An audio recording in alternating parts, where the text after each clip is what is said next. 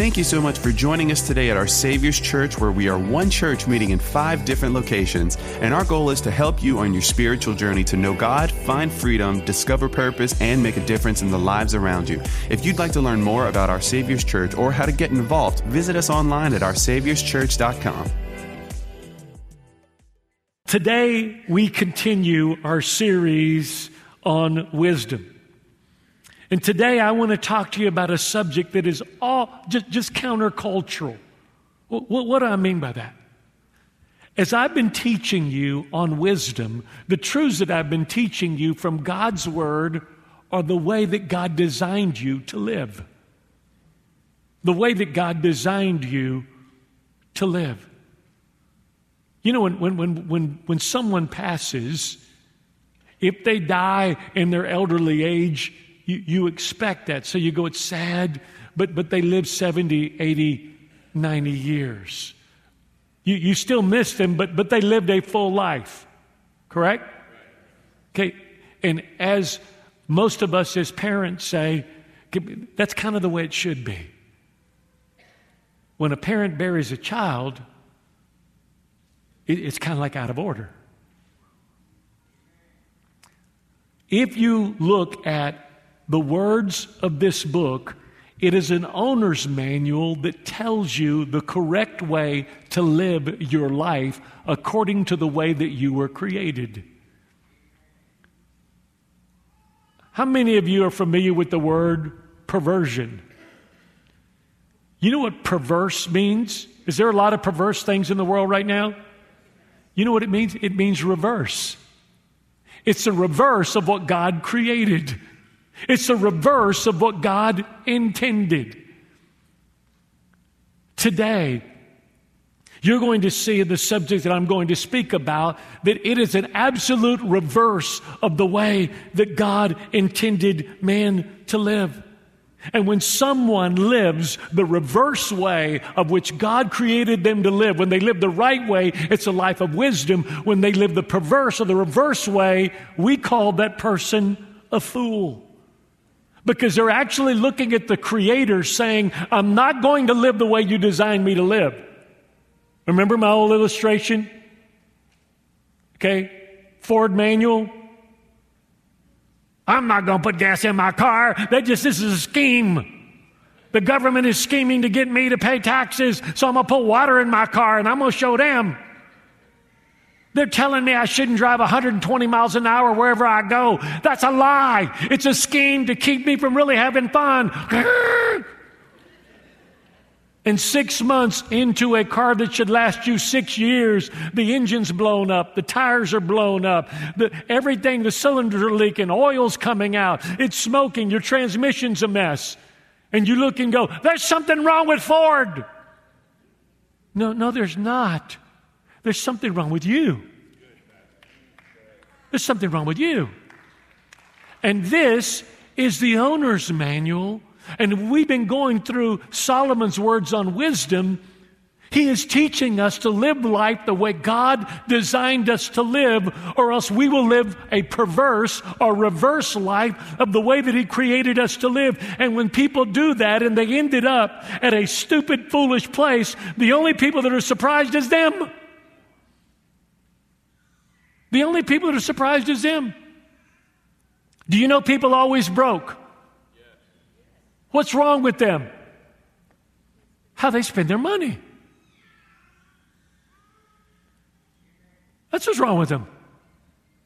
Do you know that we live in the wealthiest nation in the history of the world, and the average American has $500 or less in their savings? We live in the wealthiest nation in the history of mankind. Half of the world woke up on the dirt floor last night.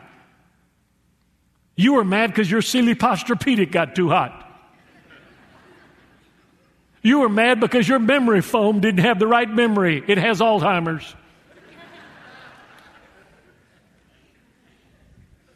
We've been studying out of the words of Solomon in the book that he wrote called the Book of Proverbs. Solomon, of course, was the son of King David, who, when he inherited the kingdom that his father had built, the greatest kingdom ever known to mankind at that time, He said, this is overwhelming to me. God, give me wisdom so I'll know how to lead your people. And God said, because you didn't ask for money, or because you didn't ask for the lives of your enemies, or because you didn't ask for a long life, and because you didn't ask for fame, I'm going to give you wisdom, a long life, riches, and fame. Why? Because when you put God first, He puts you first.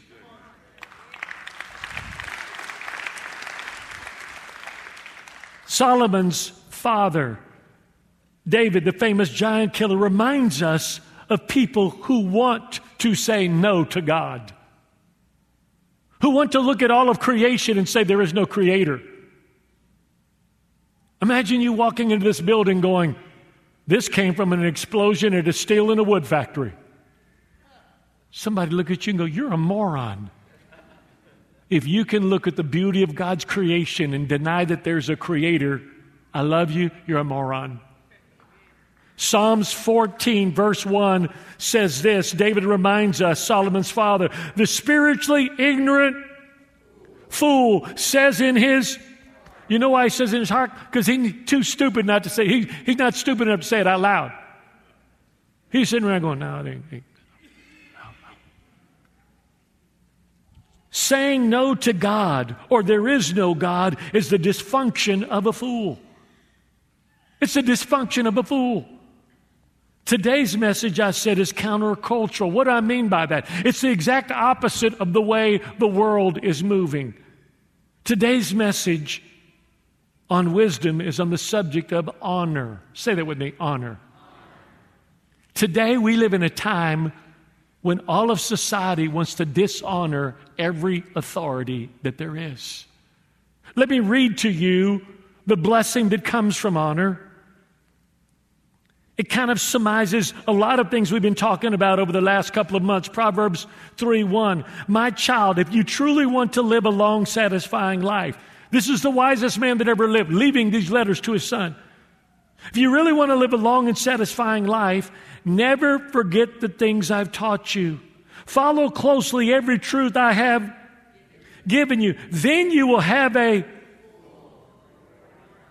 Is that what you want, a full, rewarding life? Do you know that growing old and living long is only a blessing if you lived right in the early years of your life? When you live right in the early years of your life, you save a little bit at a time. In the end, you're wealthy. When you grow old doing what's right, you bring your children to church. You sow the Word of God in their heart. And even when they're stubborn, tender, hard-headed, stupid, and you can't believe they're related to you, but they're all related to your husband's family. And then all of a sudden you see the seed of the Word of God begin to grow inside of them. And they're 18, 20, 23 years old. And they start bringing their kids to church. And they start doing the things that you gave them as an example. Then you get to watch your children grow up that way. Then you get the real reward, your grandchildren. That's the reward for not killing your children. I call Joseph and I go, where's the future? That's John Wesley. I go, where's the future? I go, we're on our way. It's the real joy. How many of you have grandchildren? Raise your hand. How many like showing pictures of your grandchildren to people? Raise your hand. How many of you know that when people show you pictures of their grandchildren really are not very attractive? I mean, you smile and you go, look at that head. That looks like a jug. I wish I could show you my grandchildren. They really are pretty. Of course, every grandparent thinks that. But when you talk about a long life, that's only a reward for those who lived right, because you get to see the joy of that. When you live wrong, you watch the brokenness of your children, the brokenness of your grandchildren. And let me just say this to you. Pastor David talked about small groups launch in September. Every person here needs to be in a freedom small group. Say that with me, freedom. How many have been to a freedom small group? Raise your hand. Listen to me. One of the biggest misunderstandings of psychology is that we all came into the world good and into a good family. Number one, you didn't come good. You came broken into a broken world. And then God gave you to the Fontenot. and the Robichauds and the Thibodeaux and the Boudreaux and the Broussards. And then all their Cajun devils jumped on you. You was a little baby in diapers, Cajun devils. Drink, drink, drink, smoke, smoke, smoke. Cuss, yell loud. Look at women. I mean, just like you're like 3. Like, this is a lot for a kid. Can I learn to walk first? Well, why am I saying that? Because you came broken and you came into a broken world and a broken family. So let me translate that for you. We're all jacked up. And when people's lives fall apart in their 20s or 30s or 40s, it's because they can no longer continue to maintain the front they show, and the reality of who they are has a collision with who they want to be and they project to be, and all of a sudden their lives implode. They implode. So because we are all broken, you need to be in a freedom group which helps deal with the hurts. Anybody got hurts? The habits. Anybody got bad habits? Okay? And then the hang-ups of our lives. And all of us have them. Get in a freedom small group. It will change your life. And be encouraged. You're going to meet people that are more messed up than you. Like some of you feel like, I'm not going to tell people that I struggle with drinking. You're going to hear them and go, dude, I'm an alcoholic and I've never been so proud of my life. When you hear other stuff that they mention.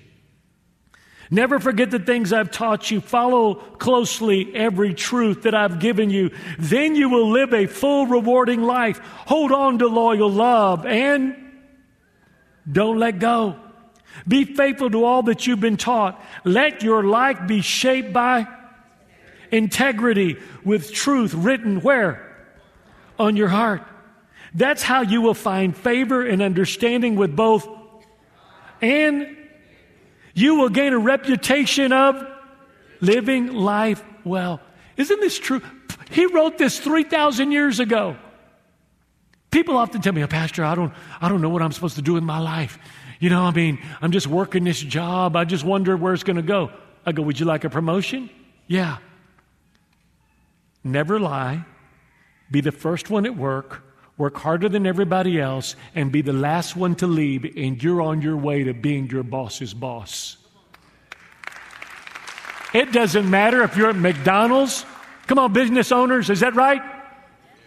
It doesn't matter if you're at McDonald's. It doesn't matter if you're the Christian fast food Chick-fil-A. Chick-fil-A is the only fried sandwich you can eat, and the devil won't kill you with it. If you get it on Sunday. I'll let you figure all that out later. Isn't it amazing? He wrote this 3,000 years ago, and it's just as true today, isn't it? Then he says this, trust in the Lord completely and don't rely on your own opinions. With all your heart, rely on Him to guide you, and He will lead you in every decision you make. I'm going to mention this in just a moment. All decisions aren't right or wrong. You're going to hear me talk about that in just a moment. Become intimate with Him, and whatever you do, He will lead you wherever you go. Don't think for a moment that you know it all. For wisdom comes when you adore Him with an undivided devotion. And avoid everything that's... Then you will find healing, what? For your... And your... That it longs for. Glorify God with all your wealth. Honor Him... Say that, honor Him with your first fruits, with every increase that comes to you.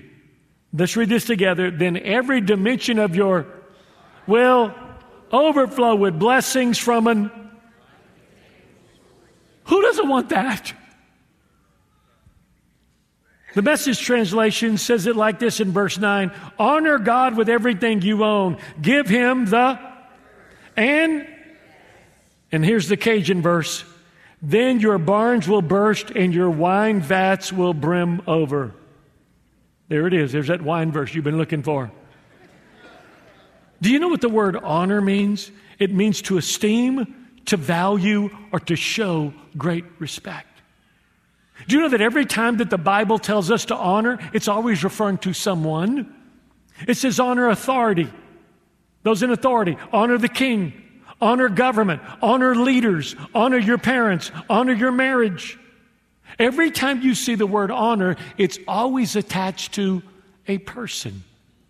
Do you know that we live in a time when people think you can dishonor everything and somehow that makes you something you weren't before?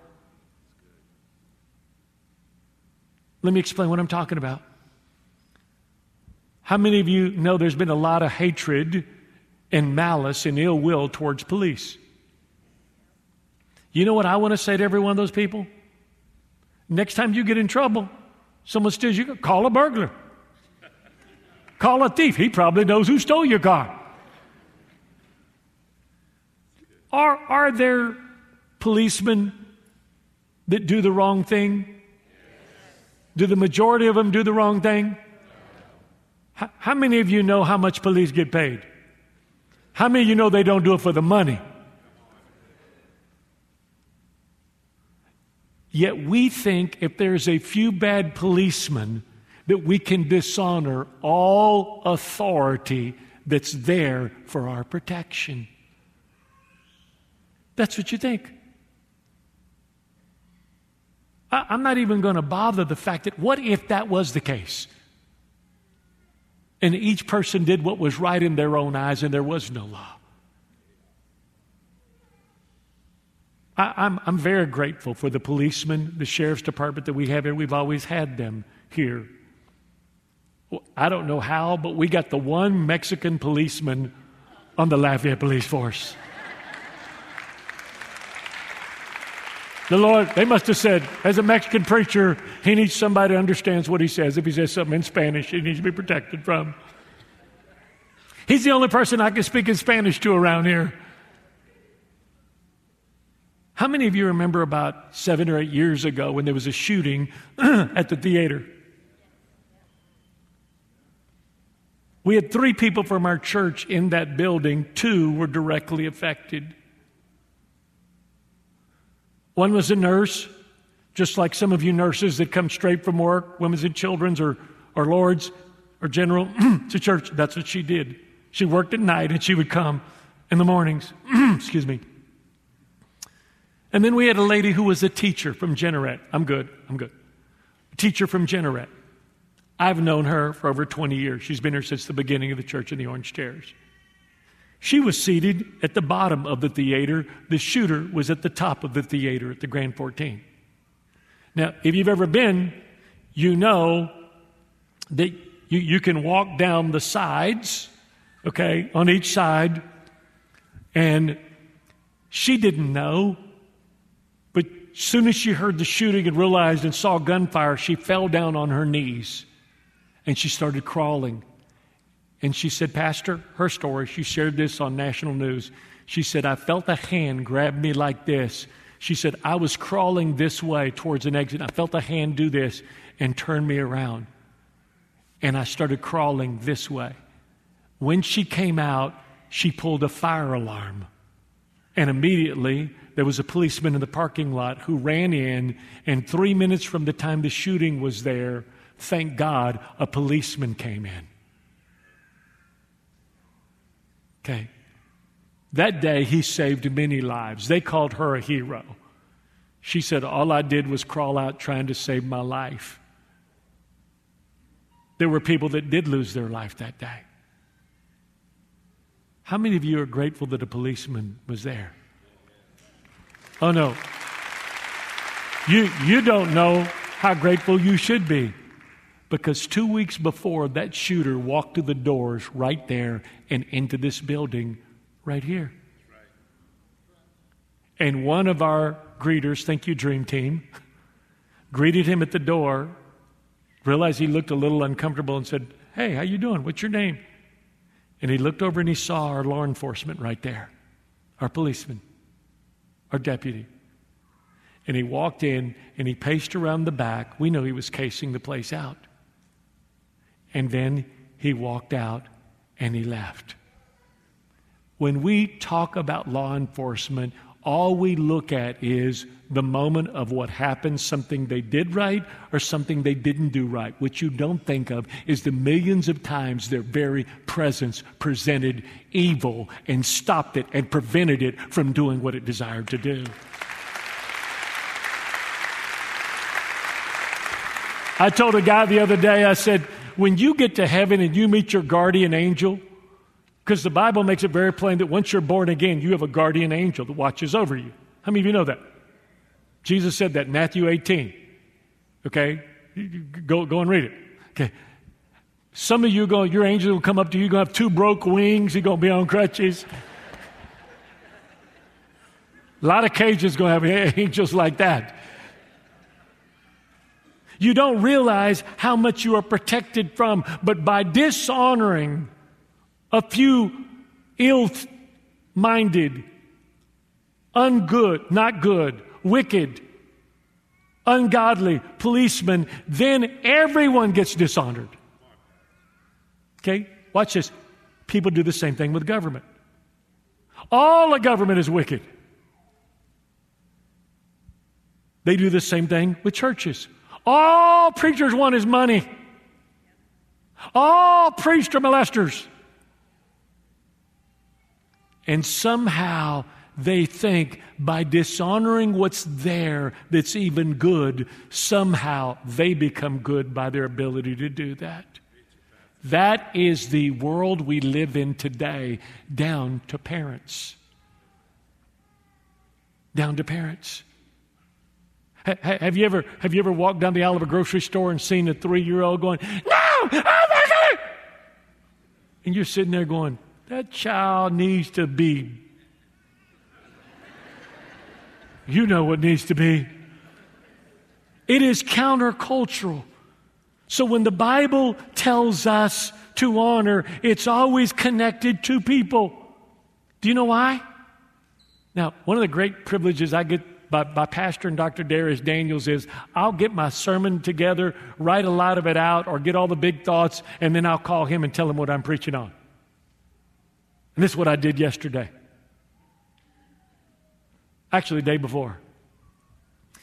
And here's what he began unraveling. I said, I'm speaking on honor. What would you like? You got anything to say? And he just started. And here's what he said that was so powerful. He said, honor is always attached to people. And the reason God tells us to honor people is because honor is the key that unlocks the best of others that God has for us.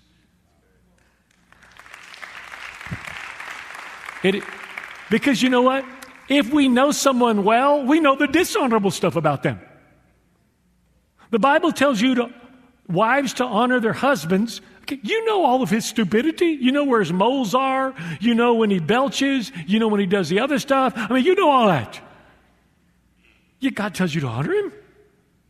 Honor your father and mother. I mean, you know when they got mad, when they cuss, they pull up to church, they're swinging and cussing, and then come walking in the door going, praise the Lord, Pastor, good to see you. Kids are going. They slap him. Go to children's church. He goes, ah! What's wrong? Oh, just unhappy. Doesn't like being in church sometimes. Beat him if you need to. I'll see you later. Do you understand what I'm saying? And so honor is a choice that we make because our culture is pulling everything towards dishonor. Dishonor the police, dishonor the government, dishonor the mayor, dishonor the teacher, dishonor the parent, dishonor. It is a spirit across our land.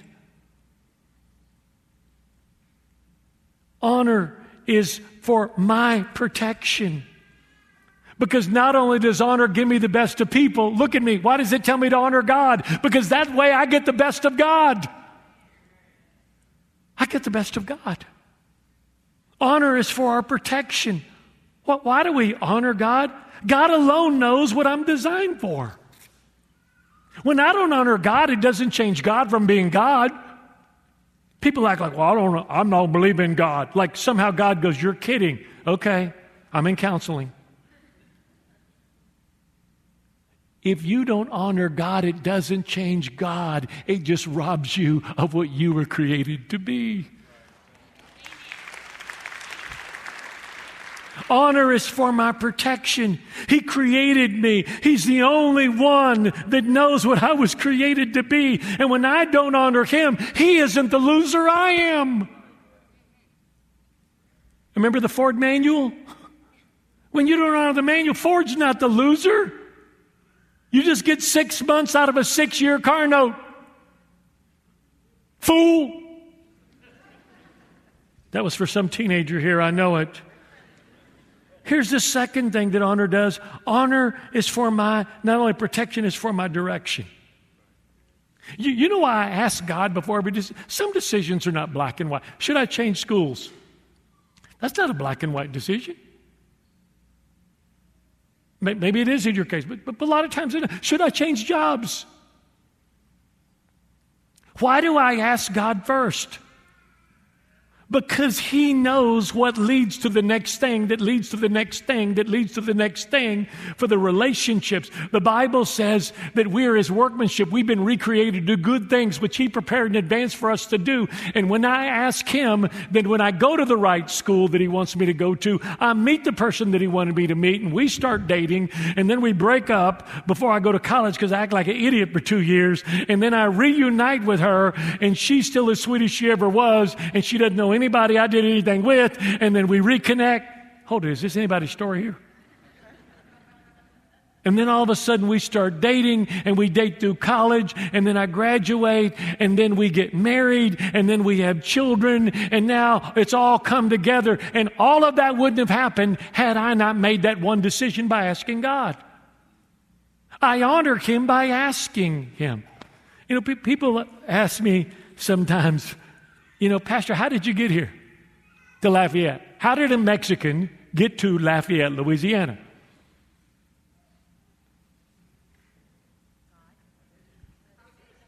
Jesus is called the Alpha and the, you know what that means? The beginning and, because when He starts something, He knows what. We don't even realize when it started. So people go, how did you get here? Okay, can I tell you the brilliant scheme that caused our Savior's church to be what it is today and where you are right now? How many of you are glad this church is here? Look at me. Let me quick question. How many of you gave your life to Christ in this church? Raise your hand if you're born again in this church. Look at all these hands. Can I tell you why that happened? When I was 19 years old, when I was 14, a white pastor came to the Mexican ghetto. I'd been raised in the black ghetto till I was 9. When I found I wasn't black, I moved to the Mexican ghetto. He came, he met me, he led me to Christ when I was 14, and he took me in and he raised me like his son. It was really funny. He is honky white.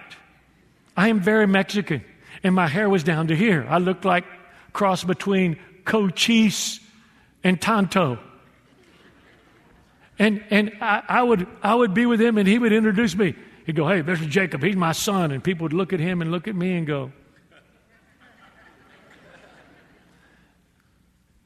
So when I'm 19 years old, he's talking to a pastor that has a church right next to Northside High School. It's a church of 150 named Bethel Assembly of God. He knew his father from Houston. And they're talking, and he says, we're having race riots at the school right next door, joining to our property. He said the blacks and the whites, they've had to elect a black homecoming queen and a white homecoming queen. And he said, man, we don't know what to do. He said, it's affected the church, fights, police. And my spiritual father, the pastor who reached me, goes, you know what you need? He said, what? He said, you need my son to go over there. He's not black, he's not white, he's a Mexican, he can help. What book did he read that in? If blacks and whites are having a fight, send a Mexican. He'll interpret. What we're going to do, make fajitas? Sit down and have a little chili con queso? What you doing? I don't know. Why we fighting? Chur, I don't know. What are you? That is insane. Would you say that's insane? If you were writing my story, would you write it that way? I was the first Mexican most people in Acadiana had ever met. Thank God. So I get to this church, and the pastor brings me over. My hair's down to here. He brings me over to meet the principal. Okay, he introduced me to the principal. And he's all suited up, and, he walks up and goes, "Brother, I know you don't know, but I'm the church next door, brother, and I brought a young man with me. You can see he has long hair like the children in this school, and he is a Mexican." Principal probably still in counseling over this conversation. He said, "He's not black, he's not white, he's a Mexican, he can help." The principal was very gracious. He just kind of smiled and he said, "Well, thank you. I really appreciate that, but I think we're fine now." We left, and Pastor looked at me and goes, "Well, what are we going to do?" I said, "Well, the kids come and they hang out in the church yard, so I'll start meeting kids before school and after school in the church yard. We can give them Cokes and stuff, and I'll just start talking to them." He said, "Brother, you don't think we are to get on the top of the building and get a band, and you could just preach to all of them from the top of the building?" "No, I've been high before. I don't think that's the solution to this problem. Come on to Iberia, you know what I'm talking about." And so this is a true story. So I'm staying at the church. The church is built about 150. It's still there. There's a 2-room apartment that the youth pastor lives in. Okay? And I sleep on a couch there. And they have a phone that rings in the office of the church and right near the couch where I'm at. So one morning I get awakened by the phone. I answer the phone. I said, "Hello?" And a lady goes, "I am looking for a prophet from God that God has sent to reach the young people of Acadiana." I said, "Okay." She said, "I've just heard him on the radio sharing his testimony, how he came to Christ in a junior high school where 1,000 kids gave their life to Christ. And God told me he sent him here to reach the young people of Acadiana. Where is he?" I said, "Well, that's me."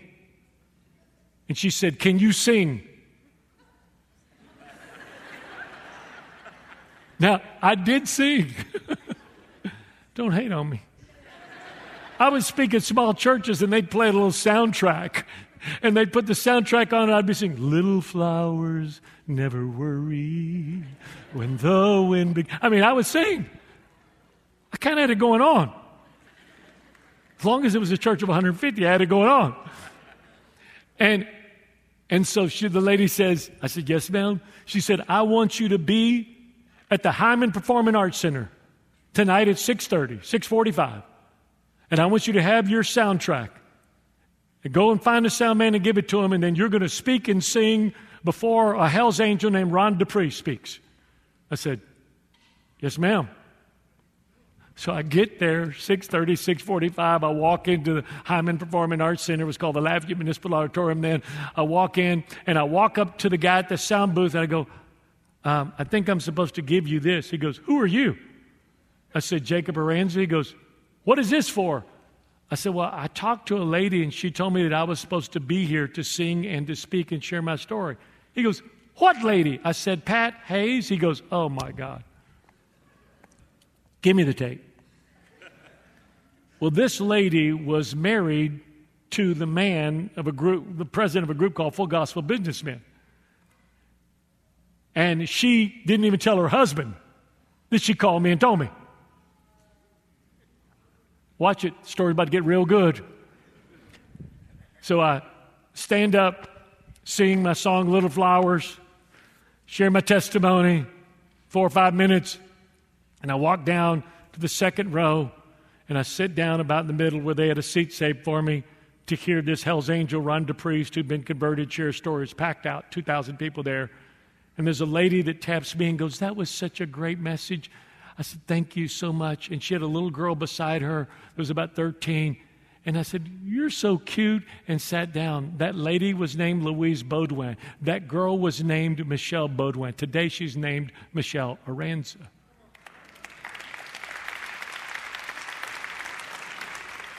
Do you know why you ask God? Because He knows what the next decision is. He knows who you need. He knows the relationships that you need. And you keep looking at the decision you're making instead of the person you're asking to make the right decision.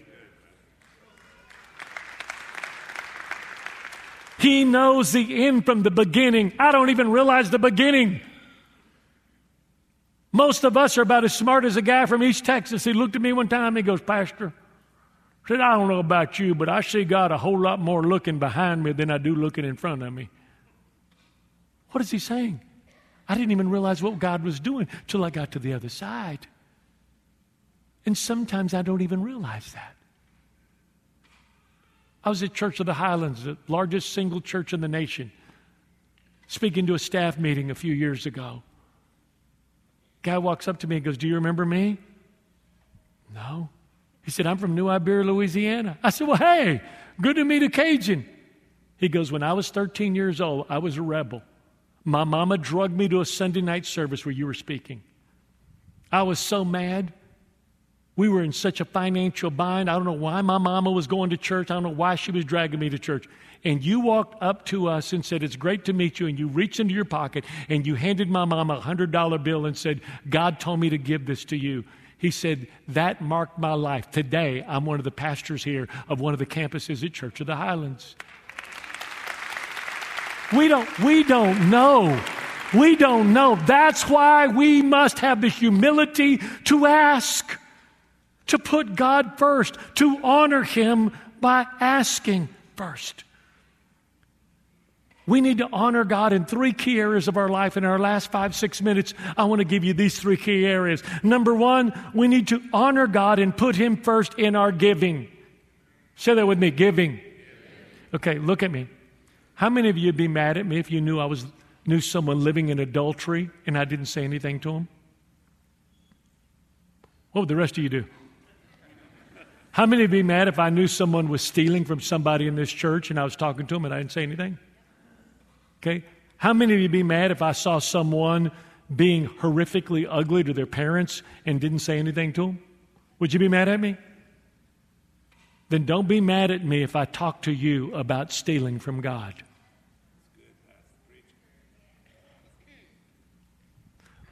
When He says, honor God with the first fruits, you know what that means? They're waiting for the grapes to come. They're waiting for the oranges to come. They're waiting for the lemons. They're waiting for the apples. And the first one, the one who's slaved and worked and sweated and plowed and watered and fertilized goes, "Oh, man, I get the first. I've done all my work, my hand, my land, Hold it. Who gave me a healthy body? Who created me? Who made the land? Who gave me the favor and the giftings and the wisdom and the strength and protected and guided and directed and helped me all my life? Who put me in the family I'm in? God. Who does it all belong to? You know how you know? Because when you take your last breath, it goes to somebody else. It surely doesn't belong to you. Honor God with the first. Why is this so significant? The word tithe means 10%. Look right here. The first 10% of your income belongs to. There's 2 ways to look at that. Why does He want 10%? Here's the other way to look at it. He owns it all, and I get to keep 90%. Do you know why? Because there's a propensity in every one of our hearts to attach ourselves to what we own. It just is. It just is. It is something when we gain something, when we earn a certain amount of money, when we buy something. Okay, how many remember your first car? How many were so proud of that thing you couldn't even get your head in through the school door? Huh? Looking back on it, it was a dump, wasn't it? Oh, Chevrolet Biscayne from my mall. Those Suburbans that a 30-odd 6 couldn't stop. Remember those? Those Galaxy 500s are like riding on my mom's lazy boy. Remember how proud you were? That's my car. Do you know how many people that live in River Ranch are multimillionaires? It's the same spirit who just graduated and got older. Why does God want the first 10%? Listen to me. Because it's your way of always reminding yourself, I knew who it all belongs to. I'm just a steward. I'm just a steward. He gave it to me. You say, Pastor, does that work?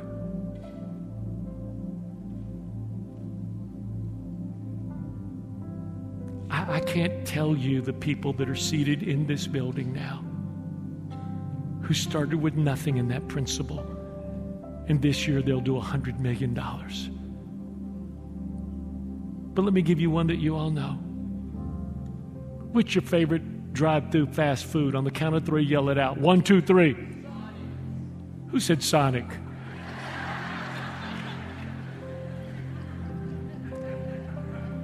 Who said Chick-fil-A? Okay, that's the Christians in the building. Sonic needs to grow up and get saved.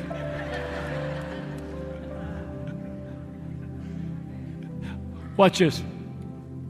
Do you know that Chick-fil-A is giving up, you can look at it, $1 billion a year in sales by being closed on Sunday? $1 billion. And you know what's crazy? They are still the highest grossing, highest profiting, most well-run fast food restaurant in America. Just being open 6 days, they do more than anybody else does on 7. Do you know why? Because they saved the marriage of a manager.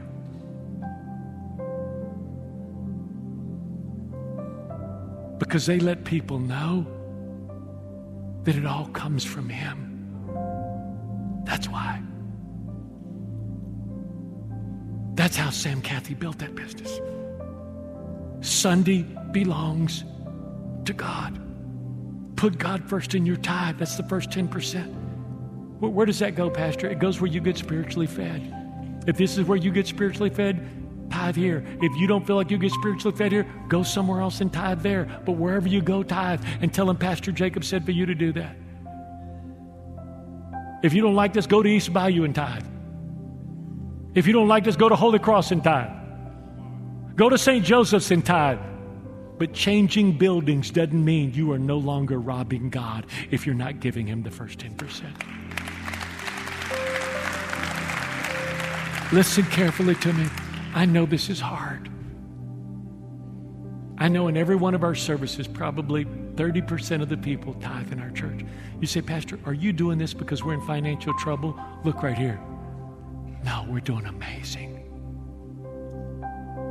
But every time we buy a building for $150,000 and give it to an African-American pastor who's helping people in the worst part of Lafayette, you don't get to be a part of that. Every time we go in a crisis and help 1,200 families get back in their home during a flood, you watch that, but you're not a part of that. Someone told Pastor Nick one time when he was preaching here, they said, you know,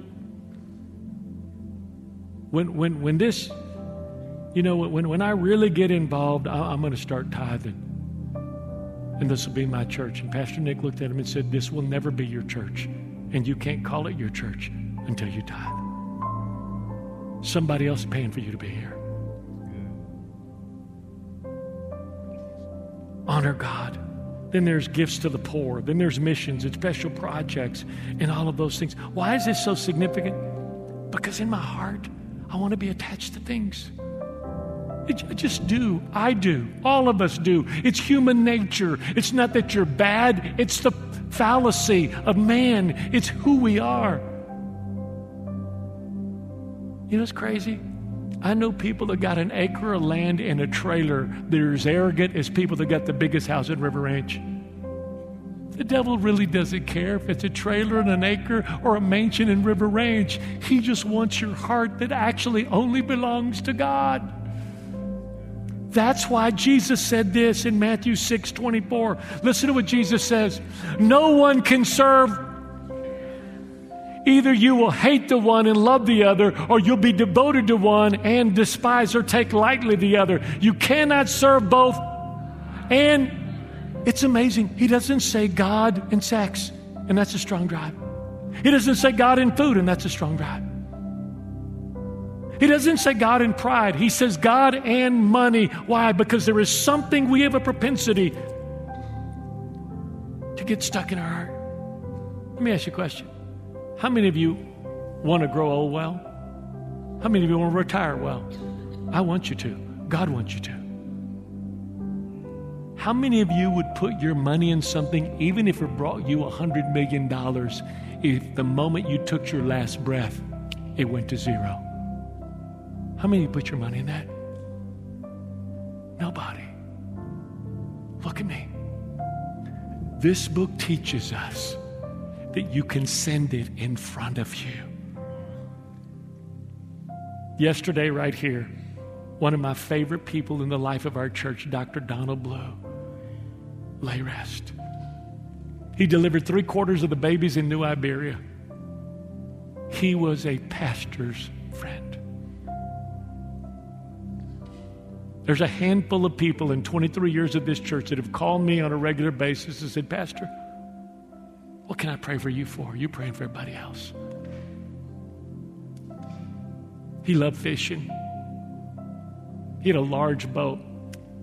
My son Wesley, who went to be with the Lord when he was 20, when he was 15, went with Dr. Blue, and Dr. Blue stayed up all night 100 miles out fishing with him just because he loved it. It gives me comfort to know that he met him there.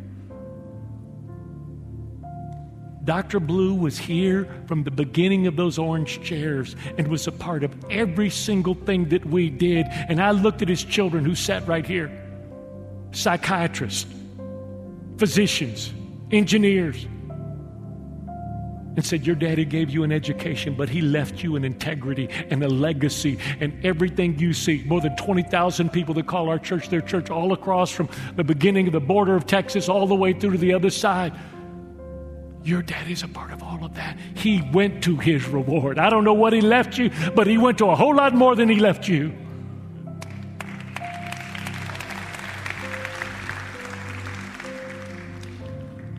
Give God the first of your day. Give him the first of your day.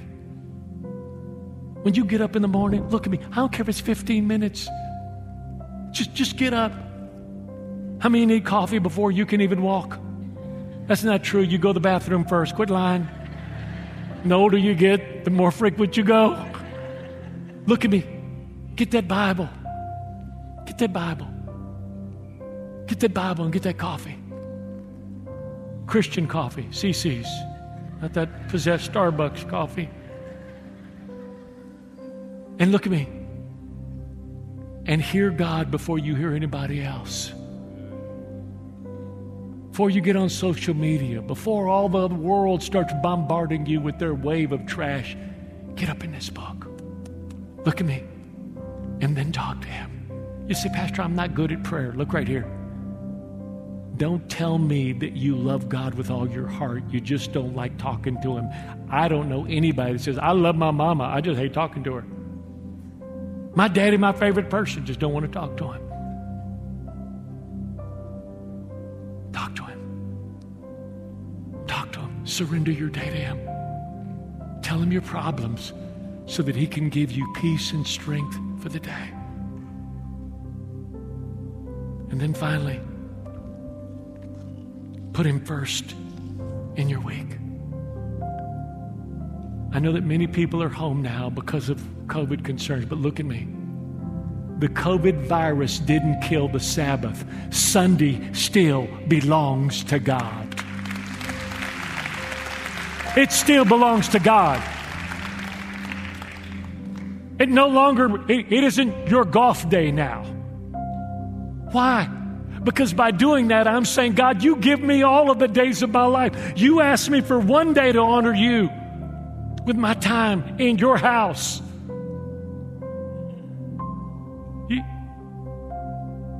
You know, my house, we have a big table Michelle had made when we started the church, man, in St. Martinville. It's a 700-pound table. It's made out of cypress. It seats 12 people. We entertain 2 or 3 nights a week.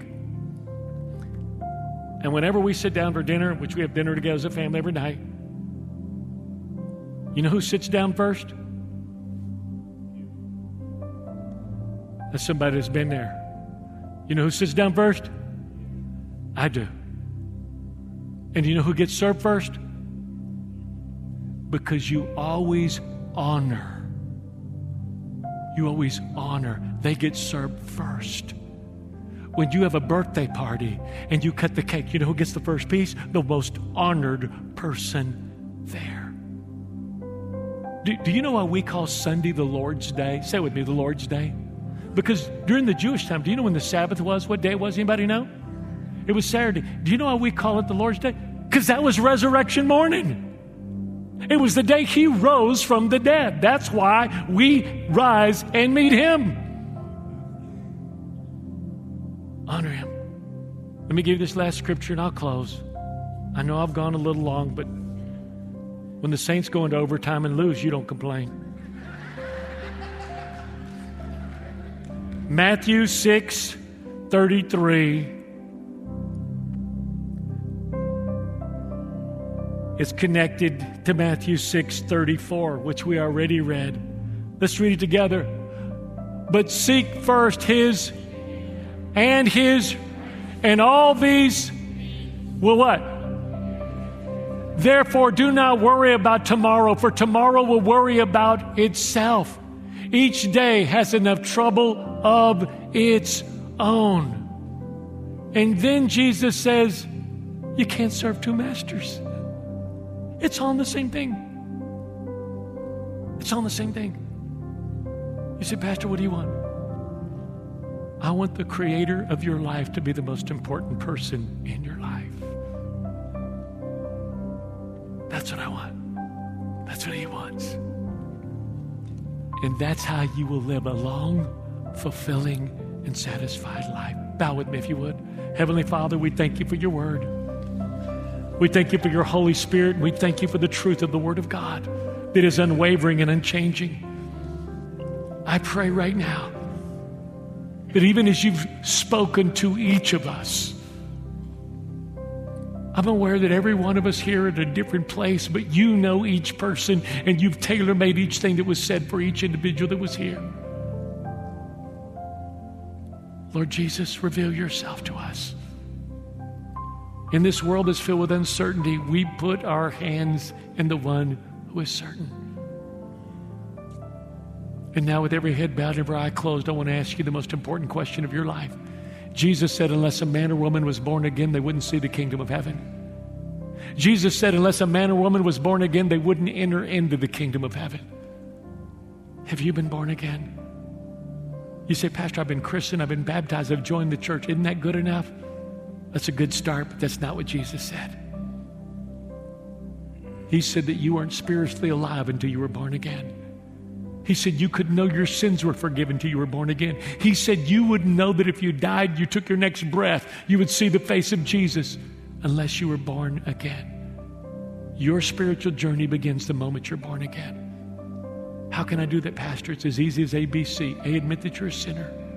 B, believe that Jesus Christ became your sin bearer and that he died for your sin so you wouldn't have to die with your sin. Someone will die for your sin, either he did or you will.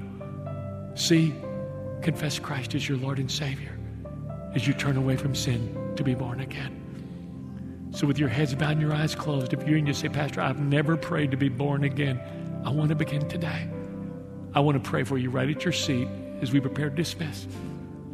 On the count of three, if that's you, if you just say, Pastor, pray for me. I want to be born again. I've never prayed to be born again. I've been Christian, baptized, joined the church, never prayed to be born again. Today, I want to do that. It only happens once, just like the day you were born.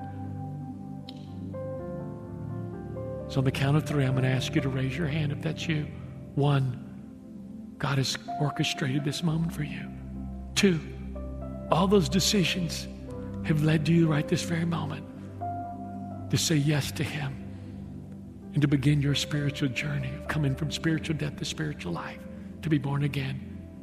And it begins now. 3, if that's you, raise your hand high. Raise it high. Yes, 1, 2, 3, 4, 5, 6, 7, 8, 9, 10, 11, 12. Anywhere else? 13, 14. All right.